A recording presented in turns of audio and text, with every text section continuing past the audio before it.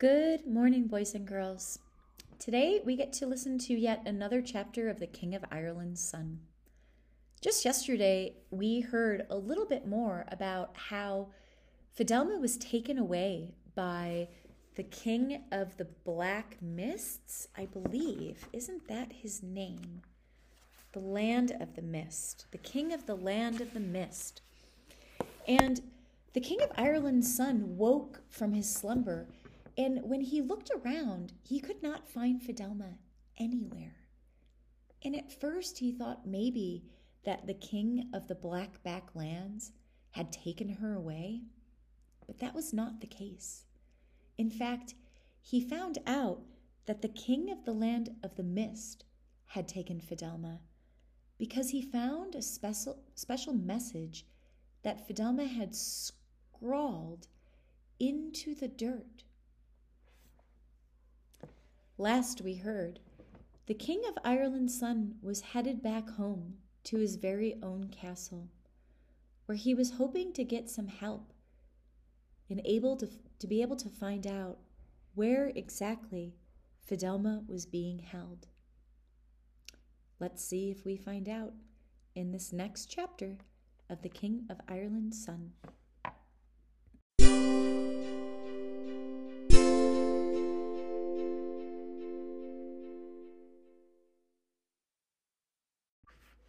This chapter is titled, When the King of the Cats Came to King Connell's Dominion. The King of Ireland's son was home again, but as he kept asking about a king in a kingdom no one had ever heard of, people thought he had lost his wits in search for the enchanter of the Blackback Lands. He rode abroad every day to ask strangers if they knew where the King of the Land of Mist had his dominion, and he came back to his father's every night in the hope that one would be at the castle who could tell him where the place that he sought was. Moravon wanted to relate to him fables from the breastplate of instruction, but the king's son did not hear a word that Moravon said. After a while he listened to the things that Art, the king's steward, related to him, for it was Art who had shown the king's son the leaden ring that was on his finger. He took it off, remembering the betrothal ring that the little sage had made, and then he saw that it was not his, but Fidelma's ring that he wore. He then felt as if Fidelma had sent a message to him, and he was less wild in his thoughts. Afterwards, in the evenings, when he came back from his ridings, he would cross the meadows with Art, the king's steward, or would stand with him while the herdsmen drove the cattle into the briars. Then he would listen to what Art related to him, and one evening he heard Art say, "The most remarkable event that happened was the coming into this land of the King of the Cats." "I will listen to what you tell me about it," said the king's son. "Well then," said Art, the king's steward, "to your father's son, in all truth, it be told." The King of the Cats stood up. He was a grand creature. His body was brown and striped across, as if one had burned on wood with a hot poker. Like all the race of the royal cats of the Isle of Man, he was without a tail, but he had extraordinarily fine whiskers. They went each side of his face to the length of a dinner dish. He had such eyes that when he turned one of them upward, the bird that was flying across dropped from the sky. And when he turned the other one down, he could make a hole in any floor or ground. He lived in the Isle of Man. Once he had been king of the cats of Ireland and Britain, of Norway and Denmark, and the whole northern and western world. But after the Norsemen won the wars, the cats of Norway and Britain swore by Thor and Odin that they would give him no more allegiance. So, for 100 years and a day, he had gotten allegiance only from the cats of the Western world. That is, from Ireland and the islands beyond. The tribute he received was still worth having. In May, he was sent a boatful of herring. In August, he was let to have 2 boatfuls of mackerel. In November, he was given 5 barrels of preserved mice.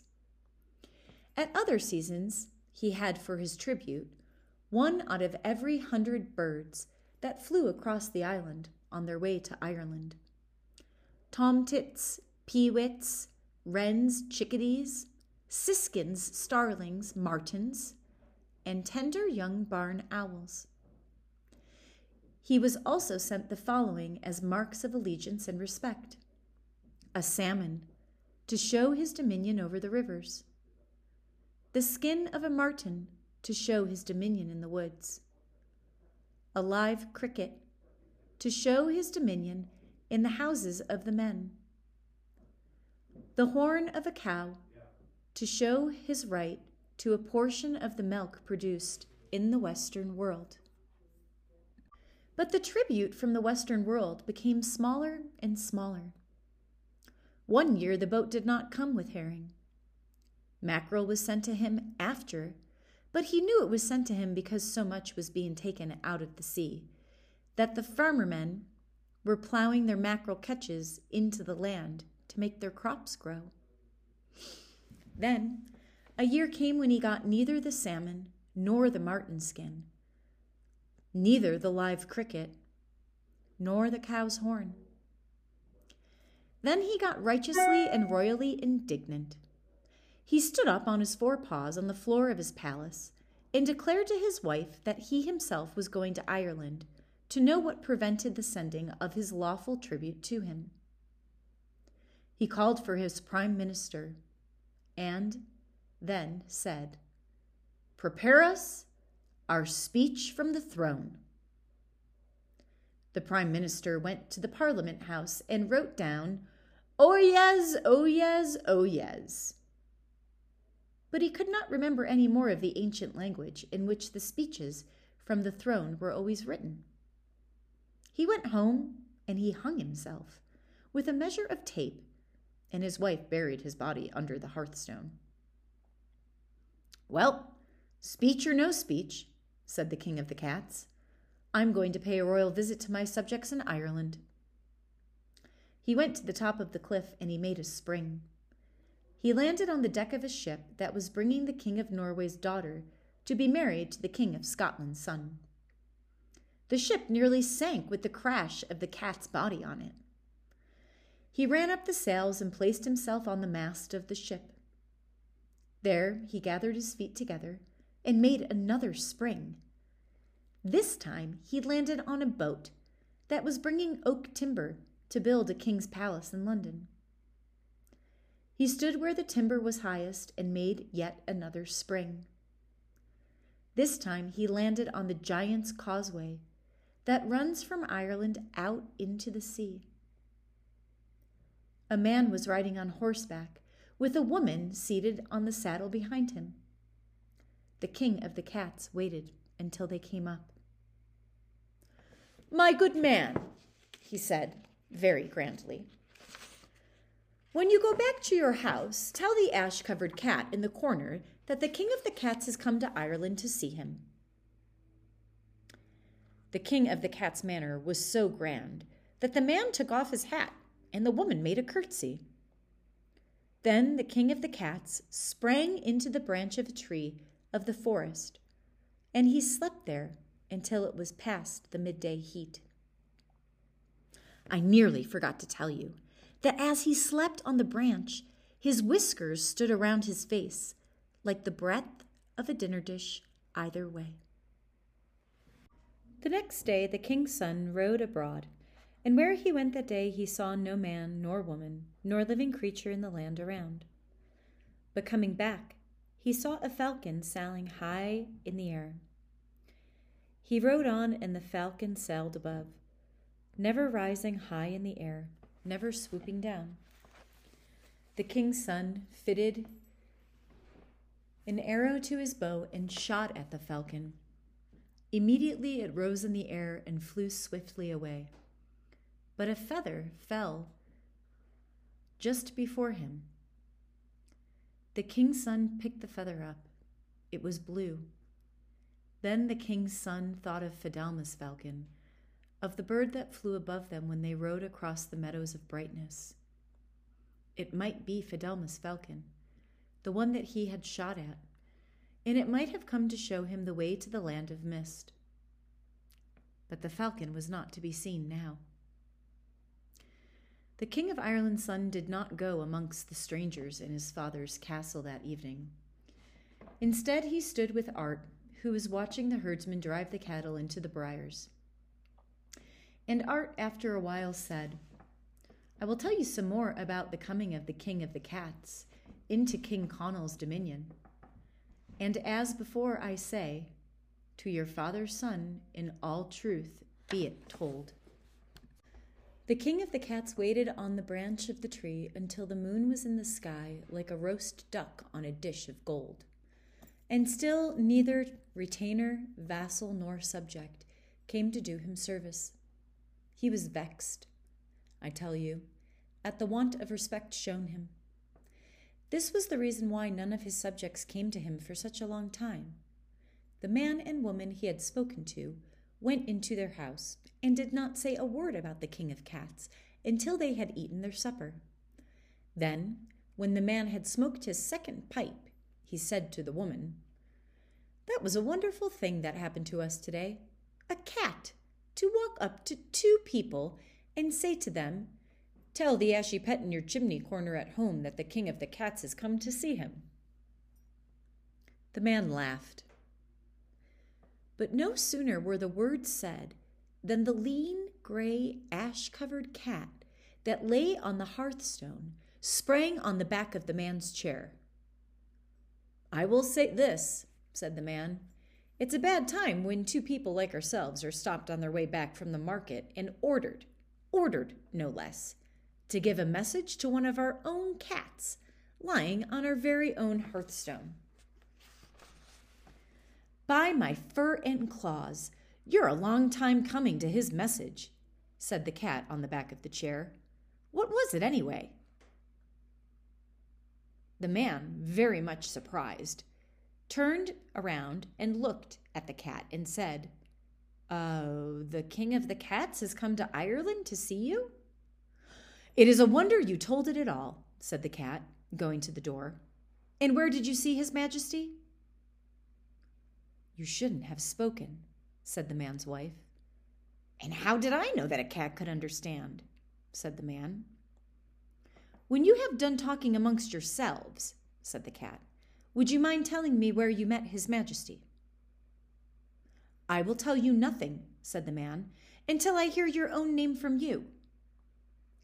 "My name," said the cat, "is Quick to Grab, and well you should know it." "Not a word we will tell you," said the woman, "until we hear what the King of the Cats is doing in Ireland. Is he bringing wars and rebellion into our country?" "Wars and rebellion? No, ma'am," said Quick to Grab, "but deliverance from oppression. Why are the cats of the country lean and lazy and covered with ashes? It is because the cat that goes outside the house in the sunlight to hunt or to play is made to suffer with the loss of an eye." "And who makes them suffer with the loss of an eye?" asked the woman. "One whose reign is nearly over now," said Quick to Grab. "But please tell me where you saw his majesty." "No," said the man. "No," said the woman, "for we don't like your impertinence. Back with you to the hearthstone and watch the mouse hole for us." Well, Quick to Grab was not having any of that, and he walked straight out the door. "May no prosperity come to this house," he said, "for denying me when I asked you where the King of the Cats was pleased to speak to you." But he put his ear to the door when he went outside, and he heard the woman say, The horse will tell him that we saw the king of the cats a mile this side of the Giant's Causeway." That, boys and girls, was a mistake, for the horse could not have told it at all. Horses never know the language that is spoken in houses. Only cats know it fully, and dogs know it just a little bit. Quick to Grab now knew where the king of the cats might be found.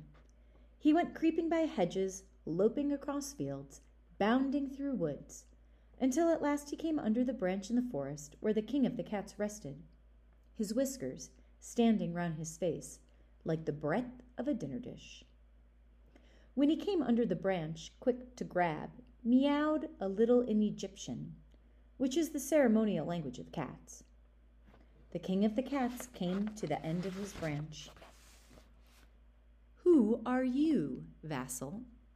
he said in Phoenician. "A humble retainer of my lord," said Quick to Grab in High Pictish. This is a language very suitable to cats, but it is only their historians who now use it. They continued their conversation in Irish. "What sign shall I show the others that will make them know that you are the king of the cats?" asked Quick to Grab. The king of the cats chased up the tree and pulled down heavy branches. "There is a sign of my royal prowess," he said. "Ah, it is a good sign," said Quick to Grab. They were about to talk again when Quick to Grab put down his tail and ran up another tree, greatly frightened. "What ails you?" said the king of the cats. "Can you not stay still while you are speaking to your lord and master?" "It is old Feller Badger coming this way," said Quick to Grab, "and when he puts his teeth in one, he never lets go." Without saying a word, the king of the cats jumped down from the tree. Old Fellow Badger was coming through the glade. When he saw the king of the cats crouching there, he stopped and bared his horrible teeth. The king of the cats bent himself to spring. Then Old Fellow Badger turned round and went lumbering back. "Well, by my claws and fur," said Quick to Grab, "you are the real king of the cats. Let me be your counselor. Let me advise your majesty in the times that will be so difficult for your subjects and yourself. Know that the cats of Ireland are impoverished and oppressed, and they are under a terrible tyranny." "Who oppresses my vassals, retainers, and subjects?" asked the king of the cats. "Why, the Eagle Emperor does. He has made a law that no cat may leave a man's house as long as the birds have any business abroad." "I shall tear him to pieces," said the king of the cats. "How can I reach him?" "No cat has thought of reaching him," said Quick to Grab. "They only think of keeping out of his way. Now let me advise your majesty. None of our enemies must know that you have come into this country. You must appear as a common cat." "What, me?" said the king of the cats. "Yes, your majesty. For the sake of the deliverance of your subjects, you will have to appear as a common cat." "And be submissive and eat scraps?" "That will only be in the daytime," said Quick to Grab. "In the nighttime you will have your court and your feasts." "At the very least, let the place I stay in be no hovel," said the king of the cats. "I shall refuse to go into a house where there are washing days, damp clothes before a fire, and all that. I shall use my best diplomacy to safeguard your comfort and dignity," said Quick to Grab. "Please invest me as your prime minister." The king of the cats invested Quick to Grab by biting the fur round his neck. Then the king and his prime minister parted. The king of the cats took up quarters for a day or two in a round tower. Quick to Grab made a journey through the countryside. He went into every house and whispered a word to every cat that was there. And whether the cat was watching a mouse hole, or chasing crickets, or playing with their kittens, when he or she heard that word, they sat up and considered.